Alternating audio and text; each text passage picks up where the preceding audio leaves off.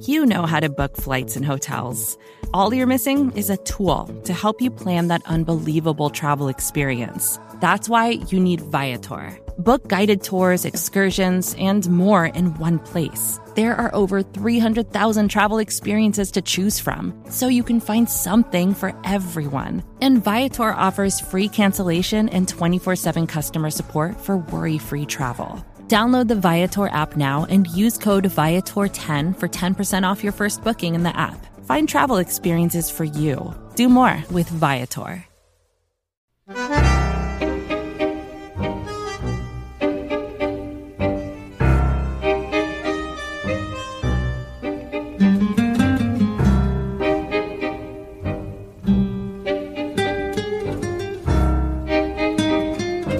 Welcome to Food for Thought. Your table is now ready. Your servers will be Nate Geary and Bruce Nolan. Our specials today are cold, hard facts and fresh, hot takes. Can I get you started with... I'm sorry, just one moment.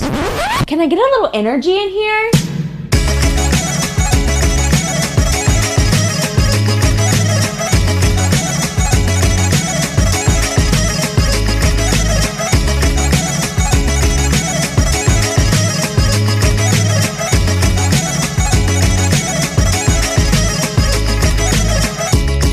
Serving it up to you live on the Buffalo Rumblings Vidcast Network. I'm Bruce Nolan, that's Nate Geary, and this is Food for Thought. The topic du jour. I don't know if you know or not, but the Buffalo Bills have a regular season football game only a few days from now. In less than 48 hours, we will have the results of a regular season Buffalo Bills football game. And we've got, along those lines, some things to talk about. Mr. Geary, how you doing, dude? As the kids would say, football's back, baby. And football's back, Bruce. We're going to get to talk a little bit about that really exciting football game that happened yesterday. We're going to have an opportunity to talk to our Thrive Fantasy guest today, Tim Graham from The Athletic. We're going to talk a little bit about this new Bills Stadium. We're going to talk a little bit about the Steelers matchup. The departures of friends, old and new. So we've got a jam-packed hour here for everybody. I'm excited. And let's dive right into it. Along with the Steelers and the stadium, we have other topics that start with S. And really, the most pressing topic of today, I think we can all agree, soft serve ice cream. Now, I was having a conversation with my wife recently when she said, you know, I think I like soft serve better than real ice cream. That was the actual comment. I think I like soft serve better than real ice cream. And I said, okay, we need to do a better job of delineating ice cream that is soft serve from ice cream that is traditionally scooped. So I think I'm just going to go with scooped ice cream versus soft serve. Hard versus soft. Yeah, hard ice cream. It just sounds weird when I say it that way, Nate. I don't know why. Hard ice cream versus soft serve, but machine ice cream, right? The originated of the machine ice cream. And for me personally, soft serve ice cream, because of its lack of diversity in flavors, will never be as significant as traditional scooped ice cream. In traditional scooped ice cream, there are so many different types of things you can pull off because you have the ability of implementing chunks, which you do not have the ability of doing in a soft serve machine, lest the machine become damaged. So for me, it's pretty clearly in the span of soft serve inferior to other ice cream. My wife disagrees. Nate, where do you fall in this ever important debate? I fall directly with Ms. Nolan because she's going to be Ms. soon if you keep taking up these terrible ice cream takes, Bruce. Okay. She is absolutely right about soft serve. And here's the thing. The thing I like about soft serve, I'm a big custard fan, so frozen custard. You go to any of the several amazing establishments here in Western New York. I know, Bruce, maybe they don't have custard like they do in Western New York back in Bruce Nolan land. But let me tell you, there's a spot in Lackawanna called Francie's, okay? And they've got a custard of the week every week. Salted caramel. They've got we've got a comment in the comment sections about Abbott's, another fantastic soft serve custard.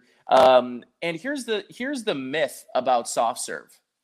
You can put chunks in it. Have you ever heard of a Blizzard, a Flurry? What else are they called? Mix-ups, whatever you want to call them.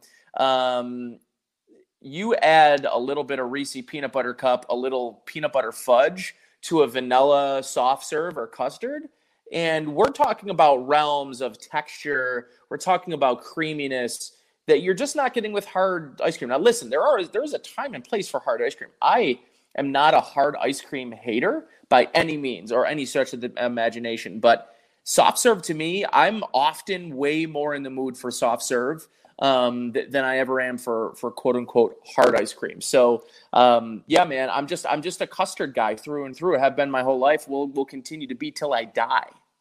I think the preposition is really important here. I don't think you put the chunks in it. You put the chunks on it. Because if it was in it, it would come out of the machine. Then you have to use a separate machine. That's a completely separate machine. Now you're introducing multiple machines to attempt to get a reasonable facsimile of the type of flavor profile that you already got from your hard ice cream. I'm just saying. Bruce, you a wine guy? Saying.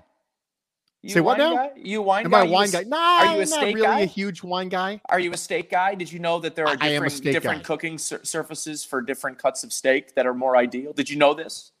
I sous vide all my steaks. So for me, it's one size fits all. Then what is this sanctimonious ice cream talk when you are sous videing your beef? I'm doing the best thing for it. That's what I'm doing. I'm doing That's fair. I agree. I'm not here to argue with that. Efficiency. I'm all about efficiency. So on the less efficient note, and quite frankly, a sad note, in the last week, you and I have come across two of the members of the Buffalo media market who have stayed with their current company, but have left to go cover other teams. Marcel Louis-Jacques of ESPN, who was just recently on this show, stayed with ESPN, is now covering the Dolphins. Matthew Fairburn of The Athletic, his partner, Joe Buscaglia, who was also a guest on this podcast. He is still with The Athletic and is going to cover the Patriots. Now, hey, when you're good, people want to pizza you. And I have said for a long time that I have lived in many different media markets across the country, and that the Bills' local beat reporters and the media we have locally in Buffalo is as good as any group out there. And it makes sense to me that they would be taking their talents to South Beach and taking their talents to Boston, because when you're good, people want a piece of you. Yeah. And so this kind of came up. So we want to make sure we say bon voyage to Marcel and to Matt. Matthew Fairburn was actually the first podcast I ever listened to. I shared this story when I was on with Joe Buscaglia. And Joe and Matt, for the Buffalo beat, at the time it was the Bills beat, were the first podcast I ever listened to. I never listened to a podcast at all until then. Not just a Bills podcast, a podcast. The first podcast I ever listened to. We're not bad luck. Chris Janke says, please don't bring Sal onto the show, Bruce. We are not the kiss of death here at Food for Talk. I promise you that. We are not the kiss of death. But we wanted to take a moment and say bon voyage and good luck to two people who I think have done a tremendous job here. I know that, Nate, you were very close with Marcel. Matt Fairburn has done a tremendous job. One of the better long-form writers in this industry with Matt Fairburn. And we just want to take a moment and just congratulate them on their successes and wish them well in their new homes. Yeah, you mentioned Fairburn, and I'll start with him. Fairburn was the very first guest I had on my very first Saturday afternoon Sports Talk Saturday. He has been around for, the come up with Fairburn is notable, right? Like, he was in the previous position that we now see Matthew Perino in over at New York Upstate, another good buddy of mine and another great, beat reporter on the beat. And, obviously Fairburn moves on from New York Upstate, goes to The Athletic, and continues to just pump out great work. Now, due to his relationship and his employer with The Athletic, I wasn't able to sort of have him on the show any longer with the frequency that I like to have Matthew on. But the first couple of years on my show when he was at New York Upstate, he was one of my greatest resources in terms of guys that I could have on as a guest that are both knowledgeable, can speak about the team, the intricacies of the game, and going beyond just talking about the game at surface level. And obviously Marcel is a good buddy of mine. I'm going to miss Marcel a lot because he's kind of my he was kind of the guy that we would do a lot of food exploring locally. Marcel might go out with a buddy or go on a date somewhere and be there, and the first thing he is doing is texting me like, "Yo, we got to come back here. We got to." And unfortunately for those that are in the chat or here live, there was a lot of ideas about him and I putting together a food podcast, and that is no longer. So luckily we have Food for Thought, Bruce, that can tide me over and fill in the gaps that I'm losing from losing my good friend Marcel to the worst sports city in the continental U.S. Most assuredly. By the way, I hope some of these chirpy Dolphin fans that are just absolutely obsessed with me on the Twitter box are watching this, which would make sense because they're most literally obsessed with me. So I'm not a big fan of Dolphins fans. I don't know if you knew this about me, Bruce. That's the rumor going around about you. Well, I certainly will tell you one thing. I am not up to the task when it comes to replacing any sort of semblance of Marcel Louis-Jacques in the Food for Thought with the what would might have been as far as a food podcast with you and Marcel. So just rest assured, I am most assuredly not up to the challenge. I think one of the things that was interesting about this particular Bon Voyage message is that a lot of people on the Twitter box and around the interwebs in general were like, oh man, we're losing these people. And it started to come up because they went to division rivals, right? Because Marcel went to Miami and because Matt Fairburn went to the Patriots. It kind of brought up this, concept of betrayal, right? And I think I just need to make sure I get up on a soapbox for a brief second, if you will allow me here, and cover one very important thing. Stop projecting your fandom onto professionals. Don't do that. So they very well may be fans. They very well may not be fans, but they have a job to do. And them as reporters, their job is to report. And so the rule of no cheering in the press box exists for a reason. And it's because the information that you need may not necessarily always be the information that you want. And in a lot of cases, people's fandom has to be put aside. And in some cases, the lack of fandom actually provides a better product and a better piece of content for the people who consume it. So for me personally, when I look at this, I don't think that my content that I consume is lessened or bettered by the presence of fandom in the reporter who I'm listening to, because they've got a job to do. And their job exists outside fandom. So it's really unnerving to me. It's really irritating to me when I have scenarios when it's, I go through the Twitter box and I see, oh man, he's not a real fan. Okay, stop. Just stop. He's not you. Stop projecting your likes, your wants, your desires, and your fandom on somebody else. They're professionals. We're fans. I'm a fan. Right? Now, I do my best to be as objective as humanly possible, but I have a non-professional rooting interest. That's it right there. That's my point. This is my line of delineation here, because I hate to break it to you. They have a rooting interest too. You know why? More people consume content when the team is good.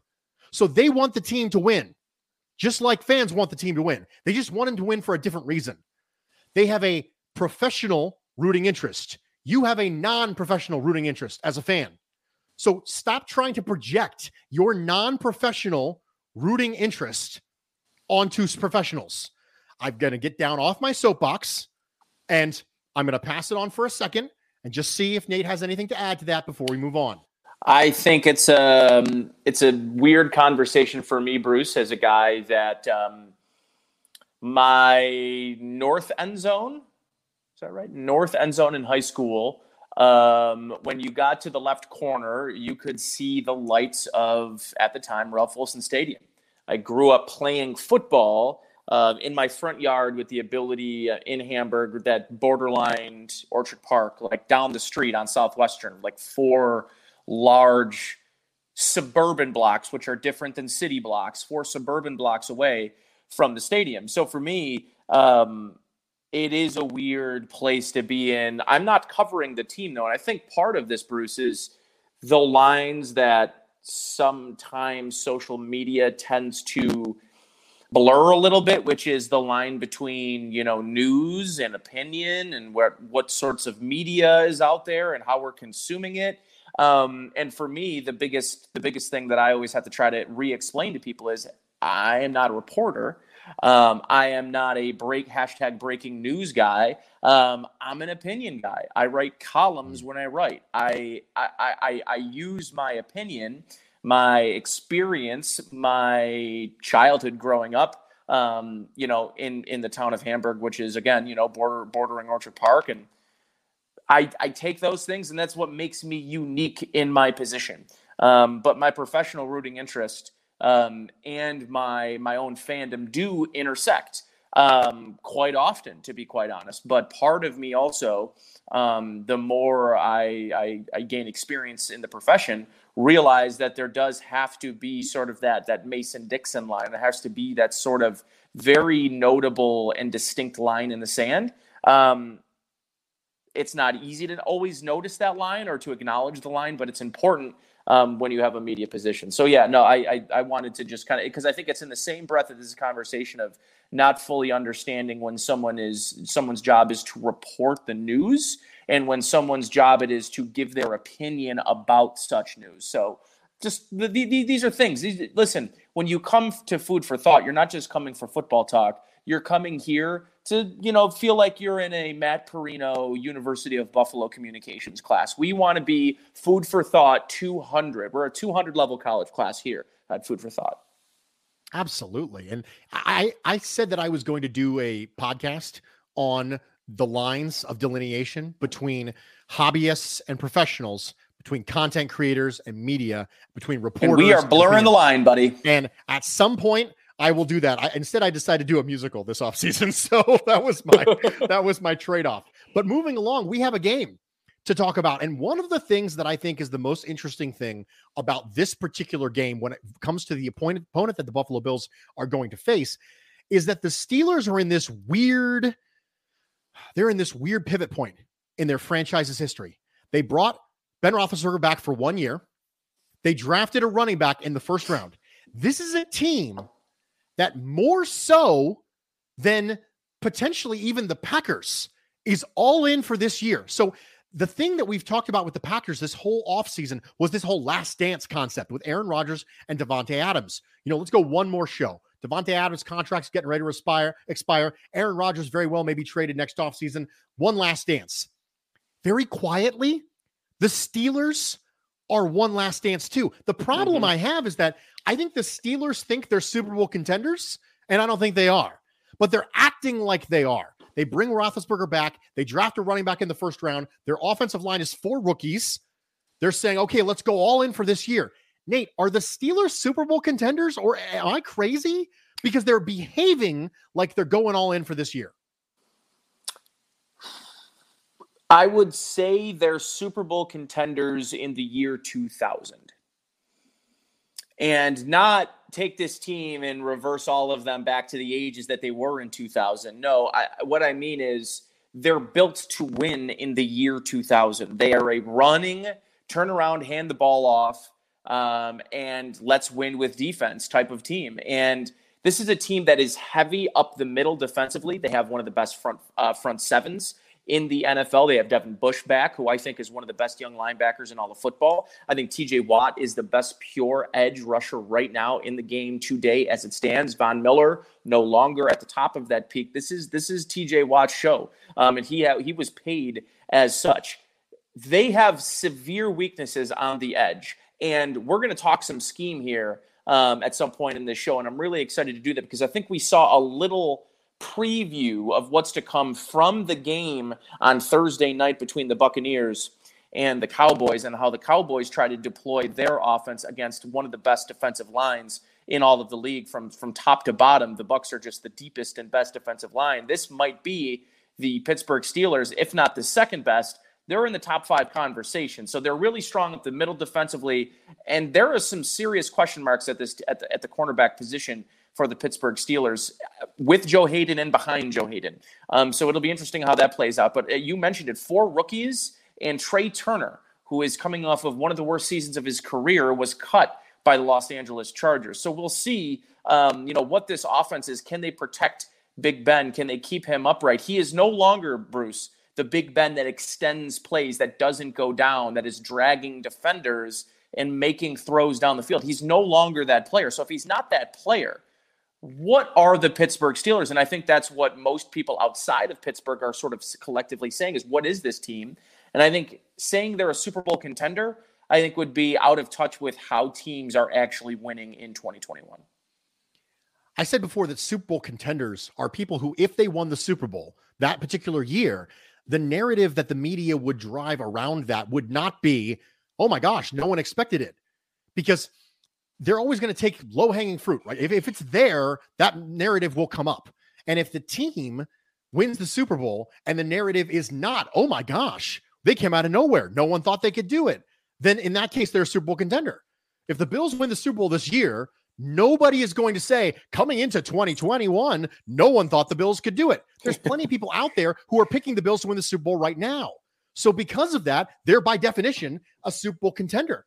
So we got one more thing to touch on before we get to our guest, and that is, schematically speaking, what do you think you're going to see from the Buffalo Bills, Pittsburgh Steelers? So I'll go first real fast, and that is, I think that the things that the Bills do and want to do on offense fit in nicely with the weaknesses of the Steelers on defense. But the inverse is also true. The things that the Steelers want to do on offense fit in nicely with the weaknesses that I think the Bills could have on defense. And I'll tell you what I mean by that. So if you see the same fast trigger on Ben Roethlisberger, if you see the same average depth of target really short, those are the type of things the Bills defense is already going to give you anyway.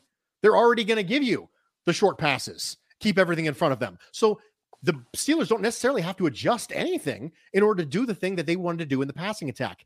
On the opposite side, the things that the Bills want to do on offense, which is run a lot of 11, run a lot of 10, potentially even play more 10 this year than we did last year. I talked about that with Greg Tomset a couple weeks ago.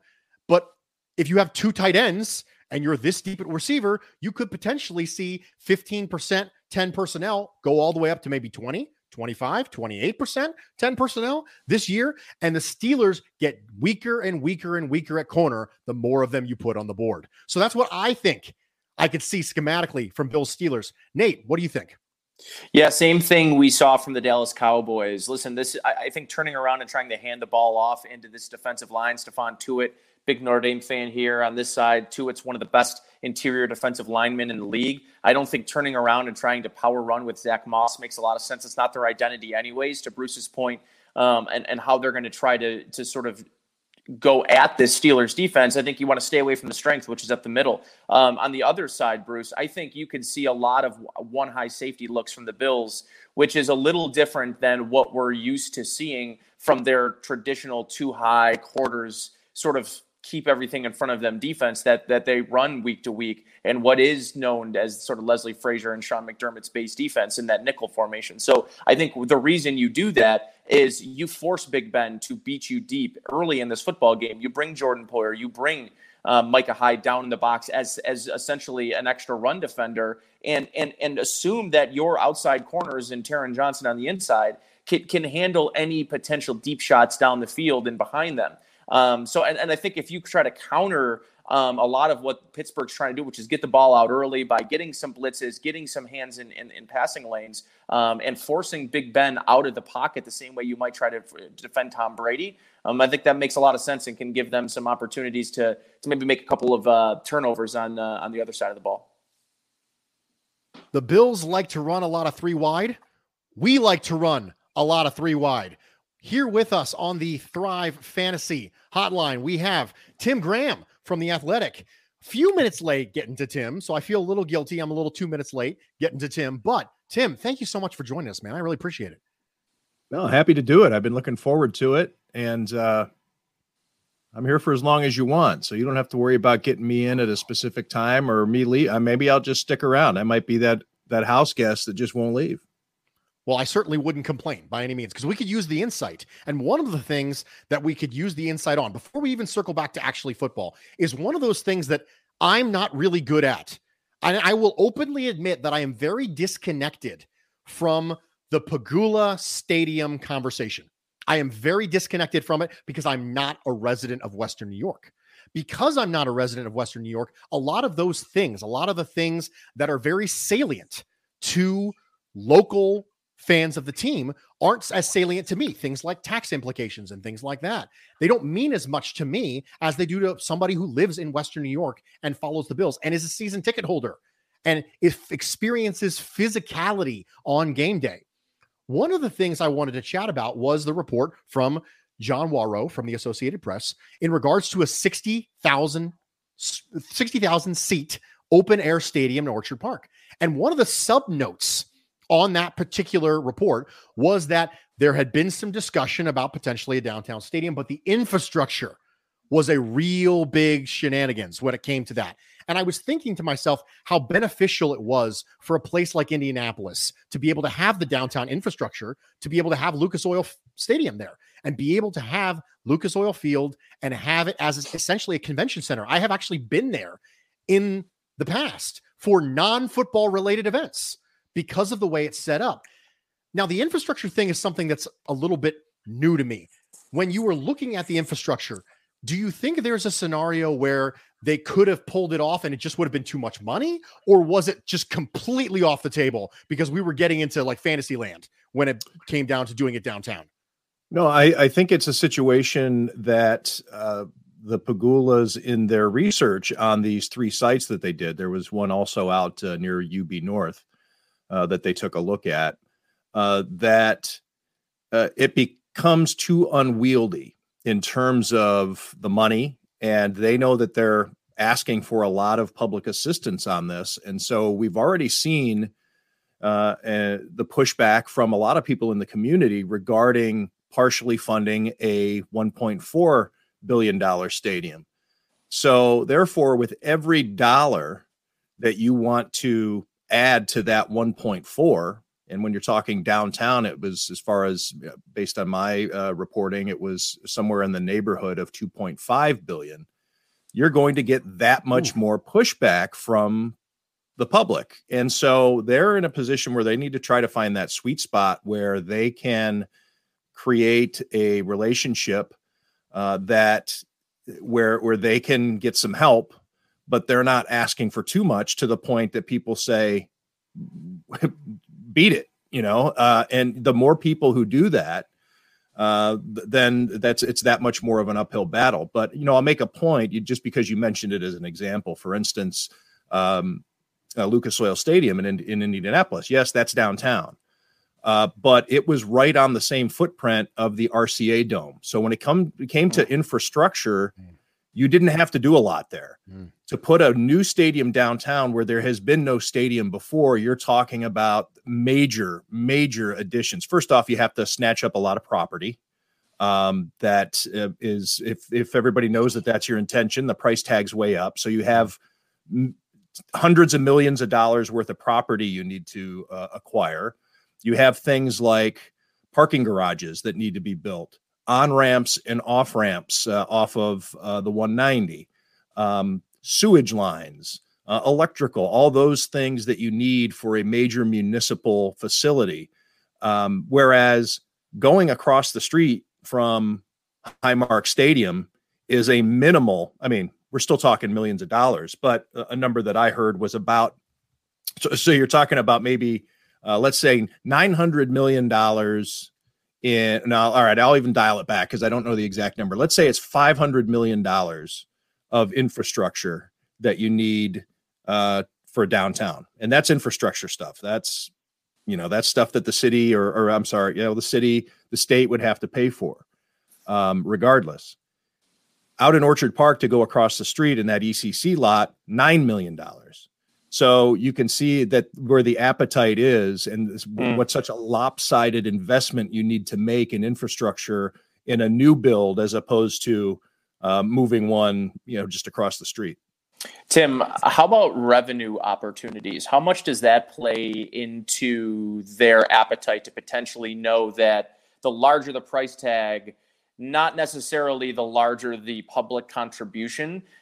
So knowing that if they do want to do something bigger, if they do want to add more, piece of the pie themselves in order to, on the other end, generate more revenue, because that at the end of the day is sort of what the sanctimonious stance of the league is, which is new stadium, better economy, and more revenue opportunities for both the league and for the team. But there has always been this sort of myth that new stadiums, bring more economic growth. But I think part of that you might have a tough conversation convincing people otherwise, considering that a lot of these local economies during the lockdown last year suffered greatly. The local restaurants that are around in Orchard Park, you have families that have those private parking lots that rely on that yearly income.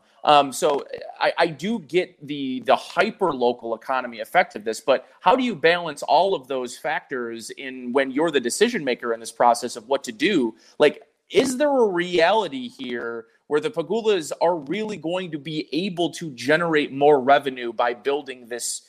I don't know. I don't want to call it a cathedral because that's more or less what Dallas has. This is going to be kind of like the Walmart cathedral or like the Kmart version, right? The chapel. Yeah, the chapel. It actually goes opposite of what that old line of thinking was about. What an economic engine this is for Western New York, and we can't afford to lose the Bills. This $1 billion company, if it ups and leaves, we won't be able to respond. But that's not the case. The money will just be spent in different places. It's the entertainment dollar. It will be spent at the theater. It will be spent at the bars. The money doesn't go necessarily to the people who park the cars in their front yards there in Orchard Park. It would just go to whoever gets that money somewhere else. And the concept of public funding of a stadium, it only works or seems to work in major markets. So the smallest privately funded. All right, let me roll this back. Let me give yet a third attempt to spit this sentence out. The smallest team-owned stadium in the NFL is Miami, which is like 18. So that's really big, number one, but it's also a bit misleading because it's Miami. Similar to, that's a sexy market. That's a Super Bowl location. Yeah. That is out and there's a lot of property and a lot of development that could be done around that. So you're also looking at Foxborough, MetLife Stadium, SoFi Stadium, and Jerry World. You're looking at these areas that have investment opportunities for ownership that can be done around that stadium.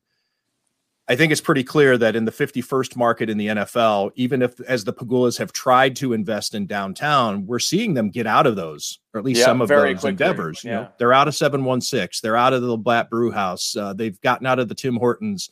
Yes, they still have the hotel, and that would benefit here or there. But that's another one of the harsh realities when it comes to the idea of whether or not you want to keep the Bills is the fact that Buffalo's 51st, and you can't. All right, I know this is loaded for me to say this. You can't expect the owner to sink all 100% of funding into a stadium and really not get much return out of it other than a place to play. And I know that seems, you could probably roll your eyes and say, yes, we can. And I would actually probably be of that belief. Yes, you should pay for your own stadium, but that's not what the market dictates. There are locations that will gladly pony up the money. I don't think there are really any on the table here. With the case of the Bills. But I do think that it is a false narrative. About the only thing that would be missing from the state of New York is taxes, income taxes that you get off of these, players. And it's not really a lot. I mean, the car dealerships don't even really necessarily make much money. Real estate agents don't make a lot of money because Bills players rent. As soon as the season's out, they're gone.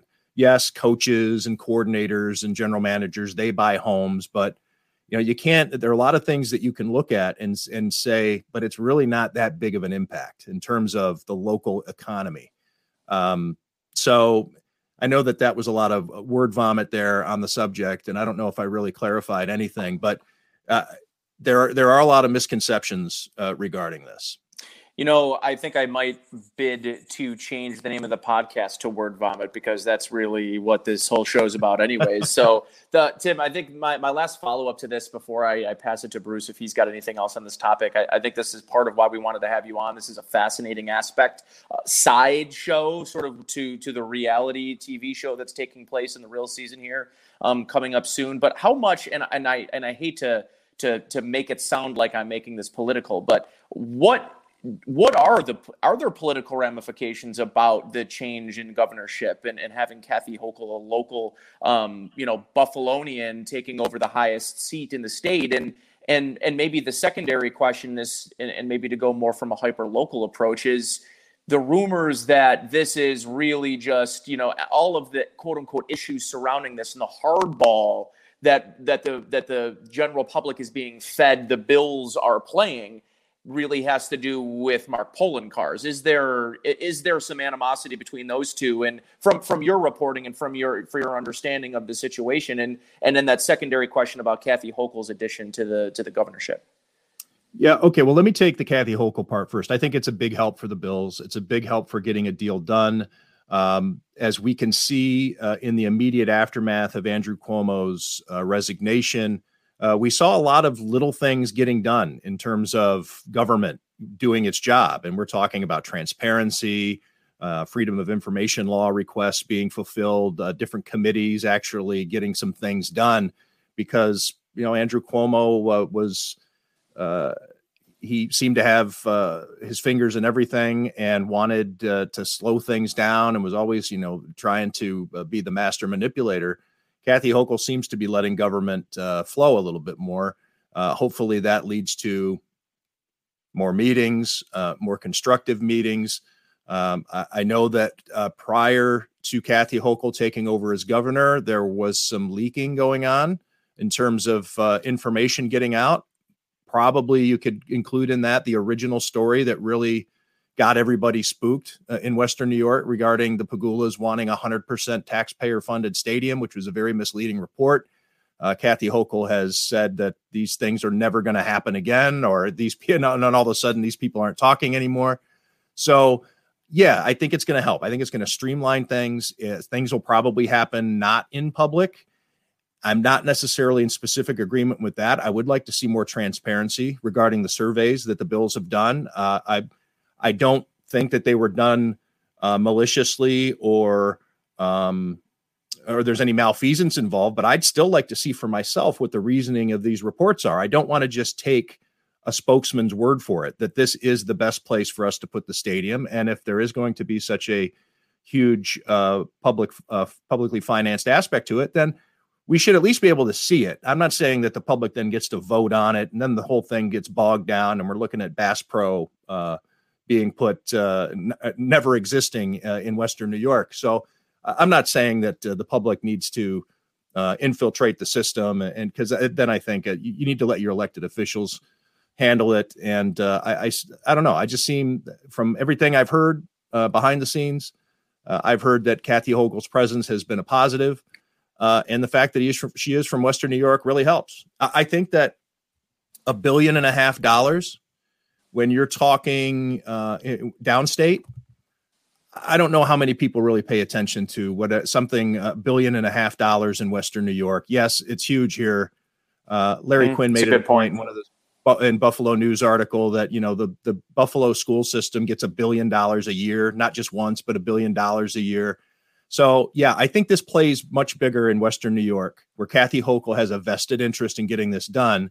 And I don't think she necessarily has to worry what they're saying in Albany or what they're saying in New York City when it comes to this deal. And one thing that I also like to point out, too, unlike Ohio, where every team got a stadium over the past, 30 years, Indians got one, and then all of a sudden the Cavs got one, and the Browns left, and the Browns got one, and Cincinnati's two teams have one where they used to share a stadium. Everybody gets a stadium in the state of Ohio. In the state of New York, there's only one that The public's right. really going to have to worry about. It's not as though, or California, where, well, geez, if we give San Francisco money, then we're going to have to give San Diego money, and we're going to have to give LA. But no, you have this one stadium. The Jets and Giants play in New Jersey. The Yankees and Mets were mostly privately financed. Yes, there were some bonds and things like that. What are we talking in the grand scheme of things here? This isn't a repeated handout for sports teams. I'm not saying for the Pegulas. I'm saying just for sports in general. I get, we can throw in the Sabres too. Okay, so there's two arenas, one stadium and one arena. It's not as though this is the thing that is going to lock down local governments or the state legislature to say we can't keep doing this. Well, you don't have to keep doing this. That right there, that concept of precedent and not wanting to overextend yourself and then being tied down to a specific precedent actually ties in with something you said earlier, which was this is a negotiation. And that's one of the things that I think that gets lost in this whole conversation is this is a negotiation just like lots of other negotiations. And that's specifically what I want to ask you about in the final stadium version of this question. And then if it's cool with you, you mistakenly offered to stay with us. So we're going to keep you all the way to the end. So after we're done with this, I'll do an ad read. We'll be done with brevity is not my strength, Bruce. And then brevity, we're just going to go. It takes me a long time to make my point. So I knew that I got a chuckle when you asked me to come on for 10 minutes. Well, you know what? It is fortunate then for us that you're one of the best long form writers I've ever read. So that works out well. It's the only way I can think, obviously. I can't spit out a quick and effective sentence. So I want to ask you about that. I want to ask you about negotiation because that's ultimately what this is. So people are familiar with negotiations. They do it all the time. They do it with their spouses. They do it with their car dealerships.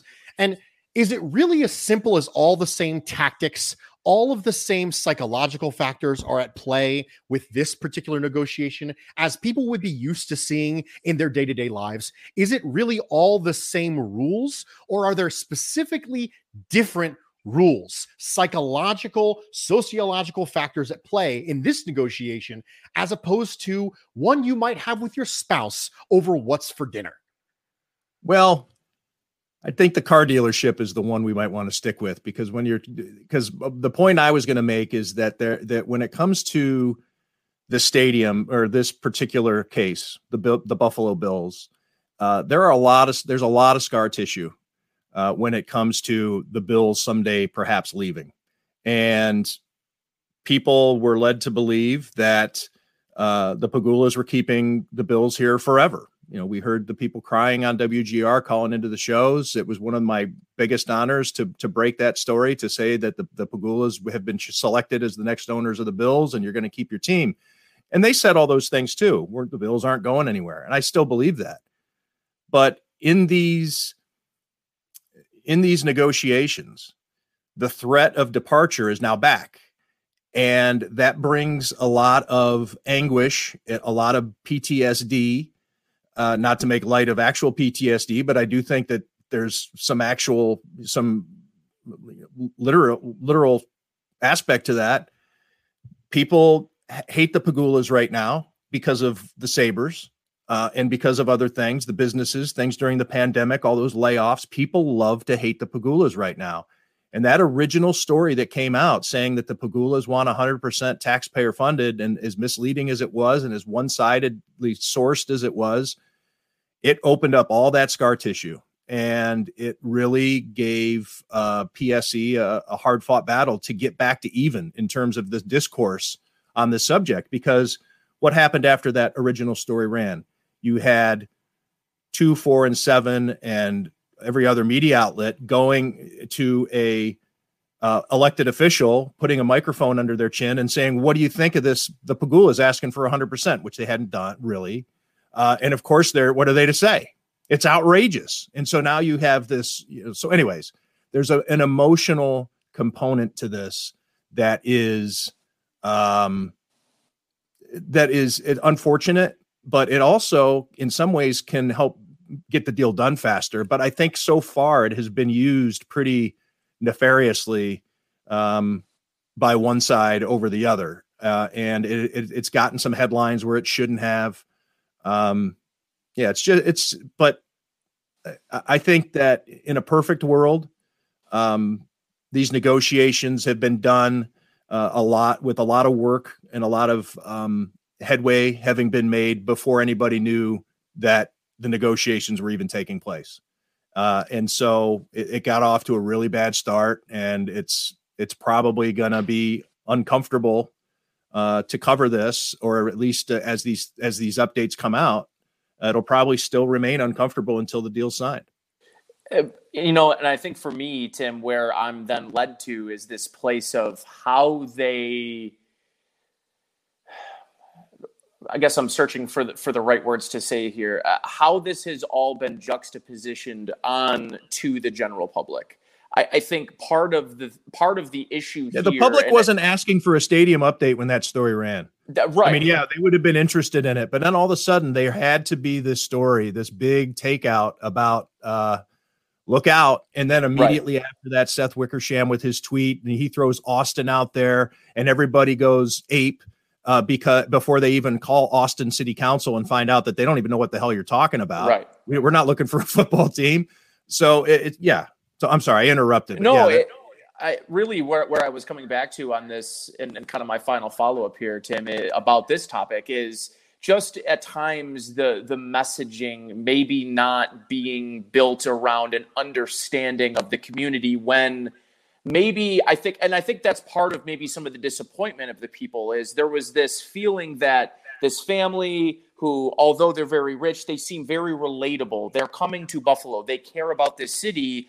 And the good old days. Correct. And somebody cares about us. And now I don't want to say it's a dose of reality, but the reality is revenue. It's money. I mean, that is. It's 180 degrees the other way. The people, as I said, I'll say it again. And I know that I've used this phrase on another podcast and it got back to upper management at PSE and they didn't disagree with it. People right now love to hate the Pegulas. They look for excuses to hate the Pegulas. And so when their new spokesman, this guy who's from out of town, comes in, who they hire to help them with this campaign, says, look, you gotta figure out if Erie County, or actually he said the city of Buffalo needs to, and the state of New York need to figure out if they want a football team. People saw that and I'm like, you can't say that. Even if it was a throwaway comment at the time. So people are just going to pick that out and say, here we go. One more reason these people are stabbing us in the back. It's unfortunate how toxic it's gotten in that regard. When it comes to the Pegulas' reputation in this town, they don't get enough of the credit because of what's happening with the Bills, because people can easily look at that and say, well, they didn't get it right with Rex Ryan and keeping Doug Whaley and Russ Brandon. They got lucky here, but they take 100% of the blame when it comes to the Sabres. And that's why they need to be very careful. And they need to, when it comes to this stadium negotiation, the different public updates that you need to give, and not letting the other side throw haymakers at you or out of nowhere. You are listening to Food for Thought on the Buffalo Rumblings Vidcast Network.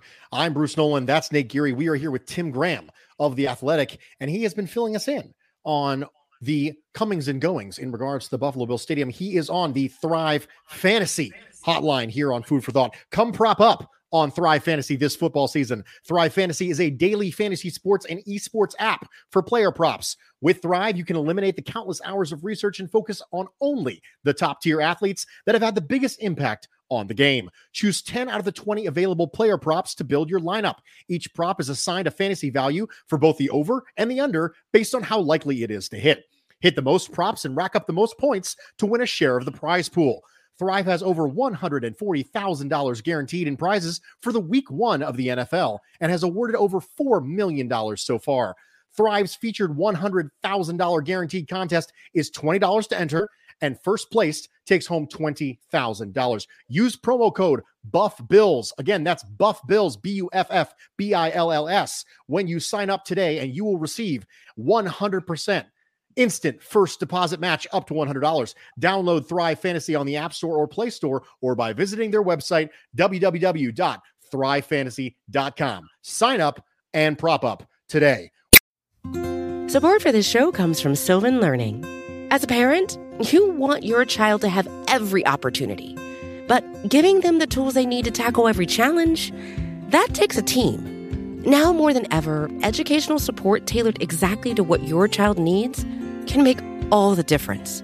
That's why parents have trusted Sylvan Learning for 45 years as the ultimate teammate in their child's educational journey, instilling in them a love for learning and a passion for reaching the next level.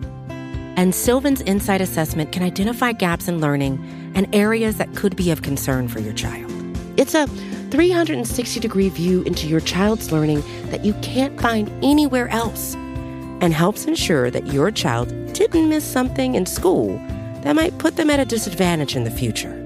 And right now, it's the best price of the year at $29. Go to sylvan29.com to learn more and get your child's assessment for only $29. That's SYLVAN 29.com. We are here with Tim Graham, and he's going to just go ahead and join us all the way until the end. All the way until the end. And so if you are in the comment section right now and you have questions for myself, you have questions for Nate Geary, you have questions for our esteemed guest, Tim Graham, now is the time, ladies and gentlemen. And while I am waiting for you to populate those questions, we are going to move on. And we're going to move on to a topic that we wanted to talk about for a while, and that is real football. We wanted to talk about real football. And now we actually have a game, a good game, one of the best season opening games I have seen recently, and a game that a lot of people thought was going to be a blowout in the favor of the Tampa Bay Buccaneers. But Dak Prescott had none of that. He said, no blowout for you. No, thank you. Even if my ball doesn't have quite the zip that I want it to have, I'm still going to make this a game. So we're going to go around the horn here. We're going to go to Nate first. We'll go to Tim. We'll come back to me. Biggest winner, biggest loser from the game you just watched. Nate, take it away. Biggest winner. Biggest winner has to be, I think, the Dallas Cowboys offense. I know a lot of folks on the Twitter bot yesterday were talking about the $90 million running back that they essentially ignored the entire game. And I say brava. I say don't turn around and hand the ball off to your $90 million running back. It's your fault he's being paid $90 million, but in no way should you be turning around and running up right up the middle against, I think, what is the best defensive line in football. The biggest loser probably still has to be Mike McCarthy. I mean, the defense at times looked better yesterday, but I keep hearing these and seeing things on Twitter about Kellen Moore, and Jerry Jones really loves Kellen Moore. And, you know, if he gets interest around the league for head coaching jobs next year, could they move on from Mike McCarthy just in order to keep Kellen Moore around? So Mike McCarthy is sort of, I think, maybe unfairly on the hot seat after just a season. But I think that's just the reality of the situation. That's part of the reason why when you're a head coach, you bring your own offensive coordinator in and you don't bring the guy the owner really loves, because that's the guy that's going to end up taking your job. So, yeah, I think those are my winners and losers for me. But I also think everyone's a loser because at a certain point here, I'm just wondering, like, when Tom Brady is going to make me stop feeling bad about what I'm about to do at 30 years old. I said this in my tweet earlier, like, Tim, he makes me feel old. What does Tom Brady do to your overall, like, do you go to bed and you think about, like, is my wife, like, I say this all the time, like, if I'm to my girlfriend, if I'm not Tom Brady when I'm 40, like, are you still going to love me? Like, whoa, like, how does any man feel fulfilled knowing that man is out there just rubbing it all over our faces? Well, I just turned 50, so that's in my rearview mirror, and I've already come to grips with what I will not be in life. And Tom Brady isn't one of them, Tim?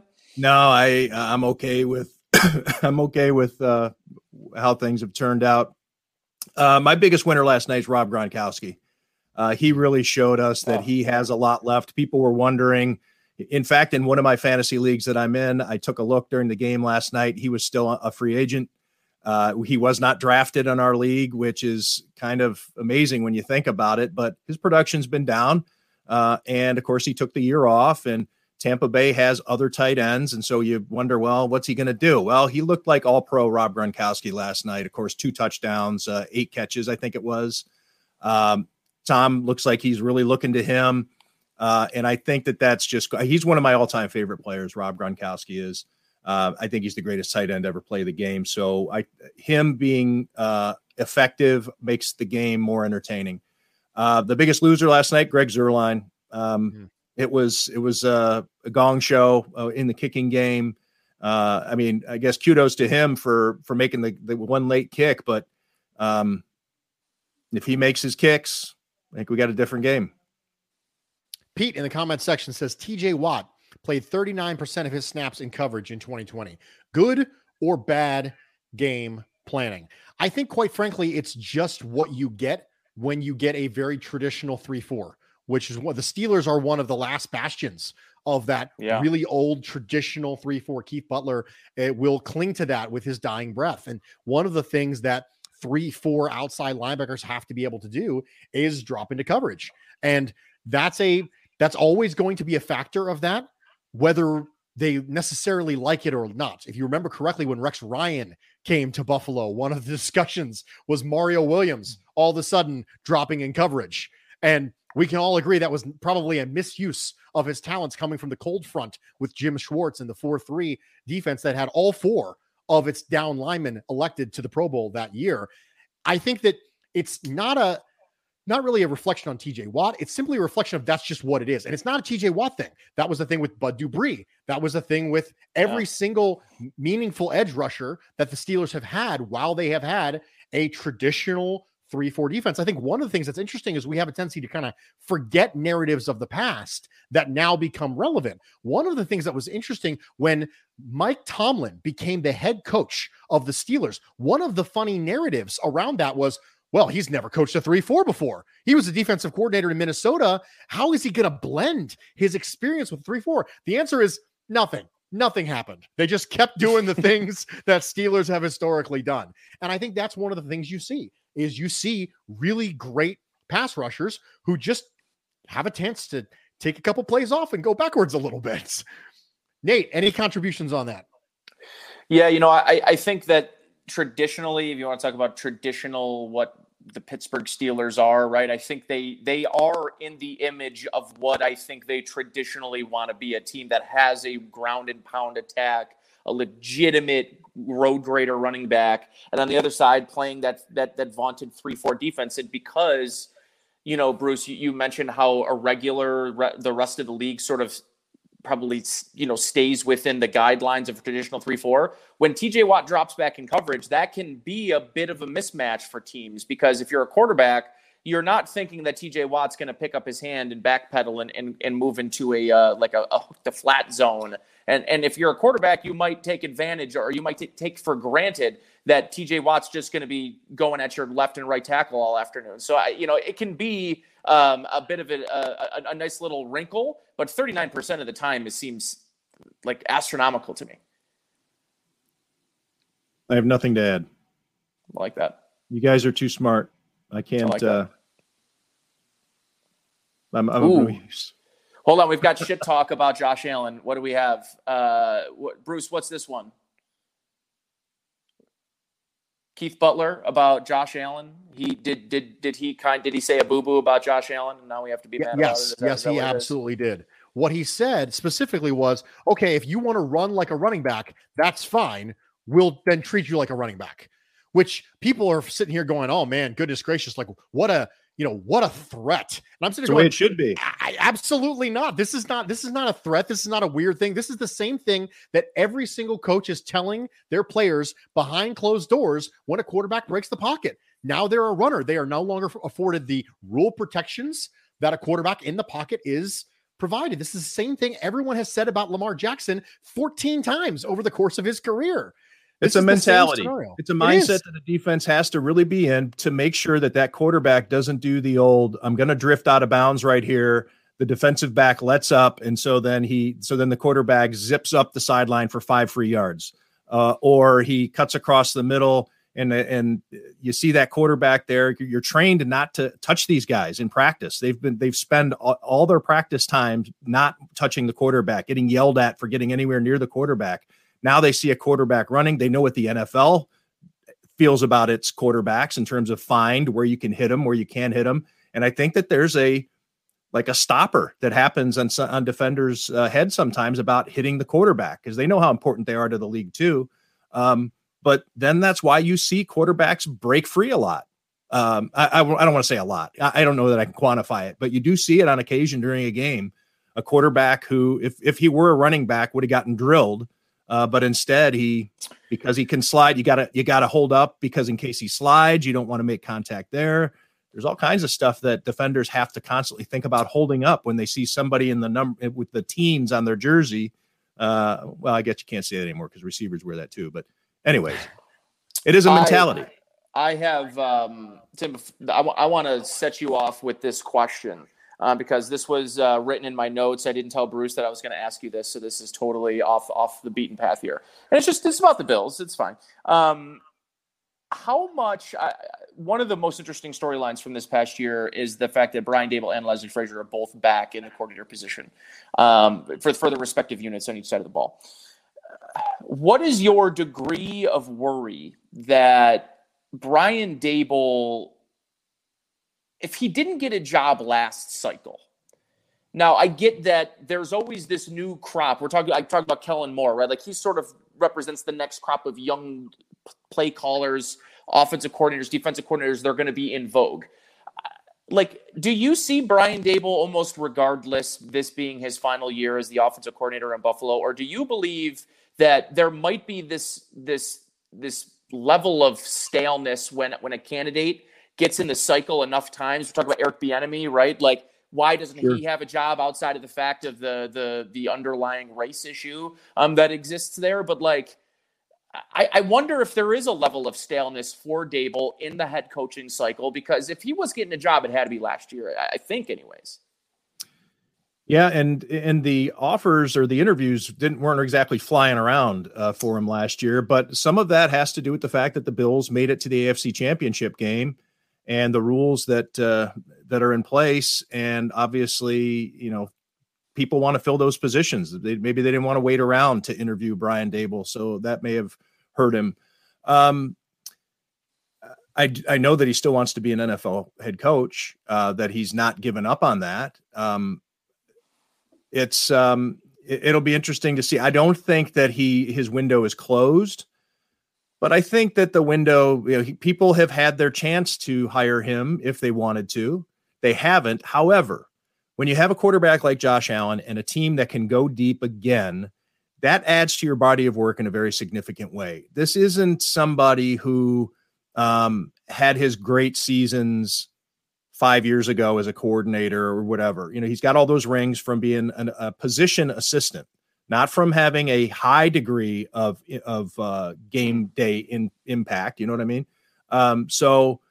But he's still building that resume. That the meat on the meatiest part of his background is still growing. It's still getting stronger, or theoretically should be. I mean, with my expectations of what the Bills and Josh Allen and the offense are going to do this year, a guy who has Josh Allen and Stephon Diggs at the controls, he's at their control. I think that he could still add to it, but you made a great point, Nate, there with there's always the young hot guy we haven't heard of yet, because that seems to be how it works. A young assistant is a quality control coach one day, and 5 short years later, he's a head coach or a hot candidate, Adam Gase, for instance. So the media machine because it likes to pump up the clients of certain agents when it comes to coaching candidates. And it's funny because you see the media, some guy that you really aren't familiar with, and then all of a sudden he's the next hot thing. You remember when the Bills hired Doug Marrone? All of a sudden, Doug Marrone is the must-have candidate in the NFL. With a 500 record in college. Yeah, what the hell? So there's all kinds of those guys. So yeah, Brian Daboll, that's the only thing. Again, word vomit. He's a known quantity. So that's the discouraging part of it, but I think he still has an opportunity because of the fact that he's in the best part of his career. He's still going through it, and that is going to keep him alive. The fact that you can have a known quantity at an offensive position, which is so well thought of now in the NFL, bringing in someone who is offensively minded, who oversaw the development of an extremely raw quarterback and has recommendations from Sean McDermott and Bill Belichick and Nick Saban, you would think this would give him a leg up. But there's, like you said, there's always going to be a hot new name. Mr. Tim Graham, thank you so much for joining us. Thank you for having. Thanks for letting me do it. This is the second time that you have allowed me to suck up a large portion of your time about stadium stuff and Bills stuff. And you've always been so gracious. So I can't thank you enough for taking the time and spending it with us. Why don't you tell everybody what you got working on, what's coming down the park for you, The Athletic. I know there's some changes. We talked about Matt Fairburn earlier this episode before you hopped on. We did a bon voyage to Marcel Louis-Jacques and to Matt Fairburn. So there's some changes at The Athletic. Why don't you tell everybody where they can find you, what you're working on, what's going on at The Athletic? Well, you can follow me on Twitter at @bytimgraham, BY Tim Graham, like a byline. What am I working on at The Athletic? Well, we're in flux. We just lost Matthew this week. And we're going to be covering our first game without him on Sunday. And I'll imagine I'll write something off the game like I normally do, but my day-to-day job might shift a little bit. I think that I'll feel obligated to help pick up some of that slack of Matthew's departure. I'm told I don't have to, but my guess is that I'll want to. And so maybe a little bit more breaking news stuff from me, a little more beat coverage. And then the usual long form stuff. That's still what they pay me to do. So hopefully people who like my work find that to be good news.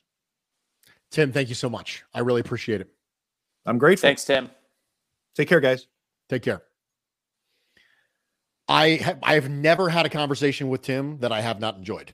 Not a single one. Tim is one of my closest friends in the media industry, mostly because of his selflessness to people that are younger coming through the position. And Tim graciously sort of extended his hand to me at a young age to help and mentor me. And those sort of people are, and how good he is at his job, where those intersections meet between mentor and, quality of work. Being so high for Tim, I'm a big fan of his. So I was really happy we were able to kind of talk through some of the stadium things as maybe just a mini distraction away from all the pregame coverage you're going to get over the next 48 hours and moving into Sunday, obviously. So this is a good little reminder that things are happening outside of the the main show, which is Bills football, which is on tap in 2 days here, man. I'm pretty excited. I'm excited too. I think the apt word that you used there was grace.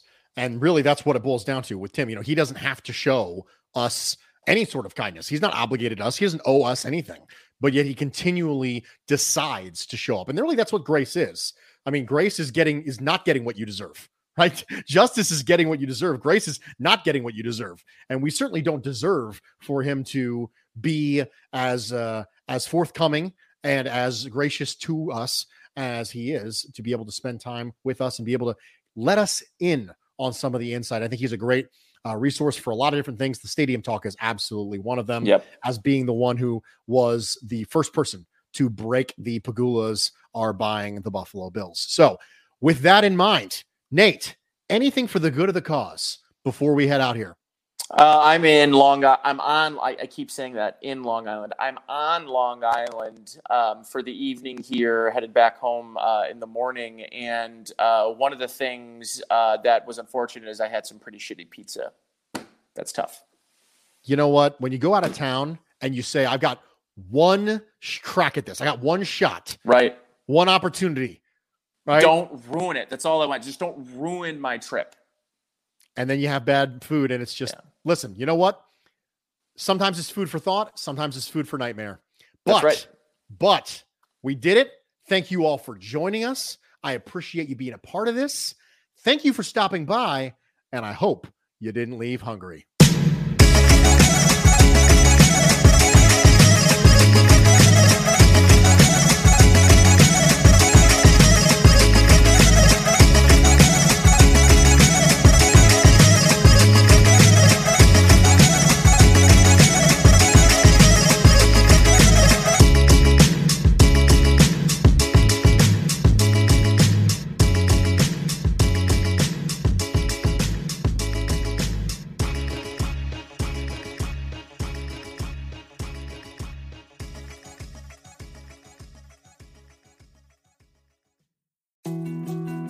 More to-dos, less time, and an infinite number of tools to keep track of.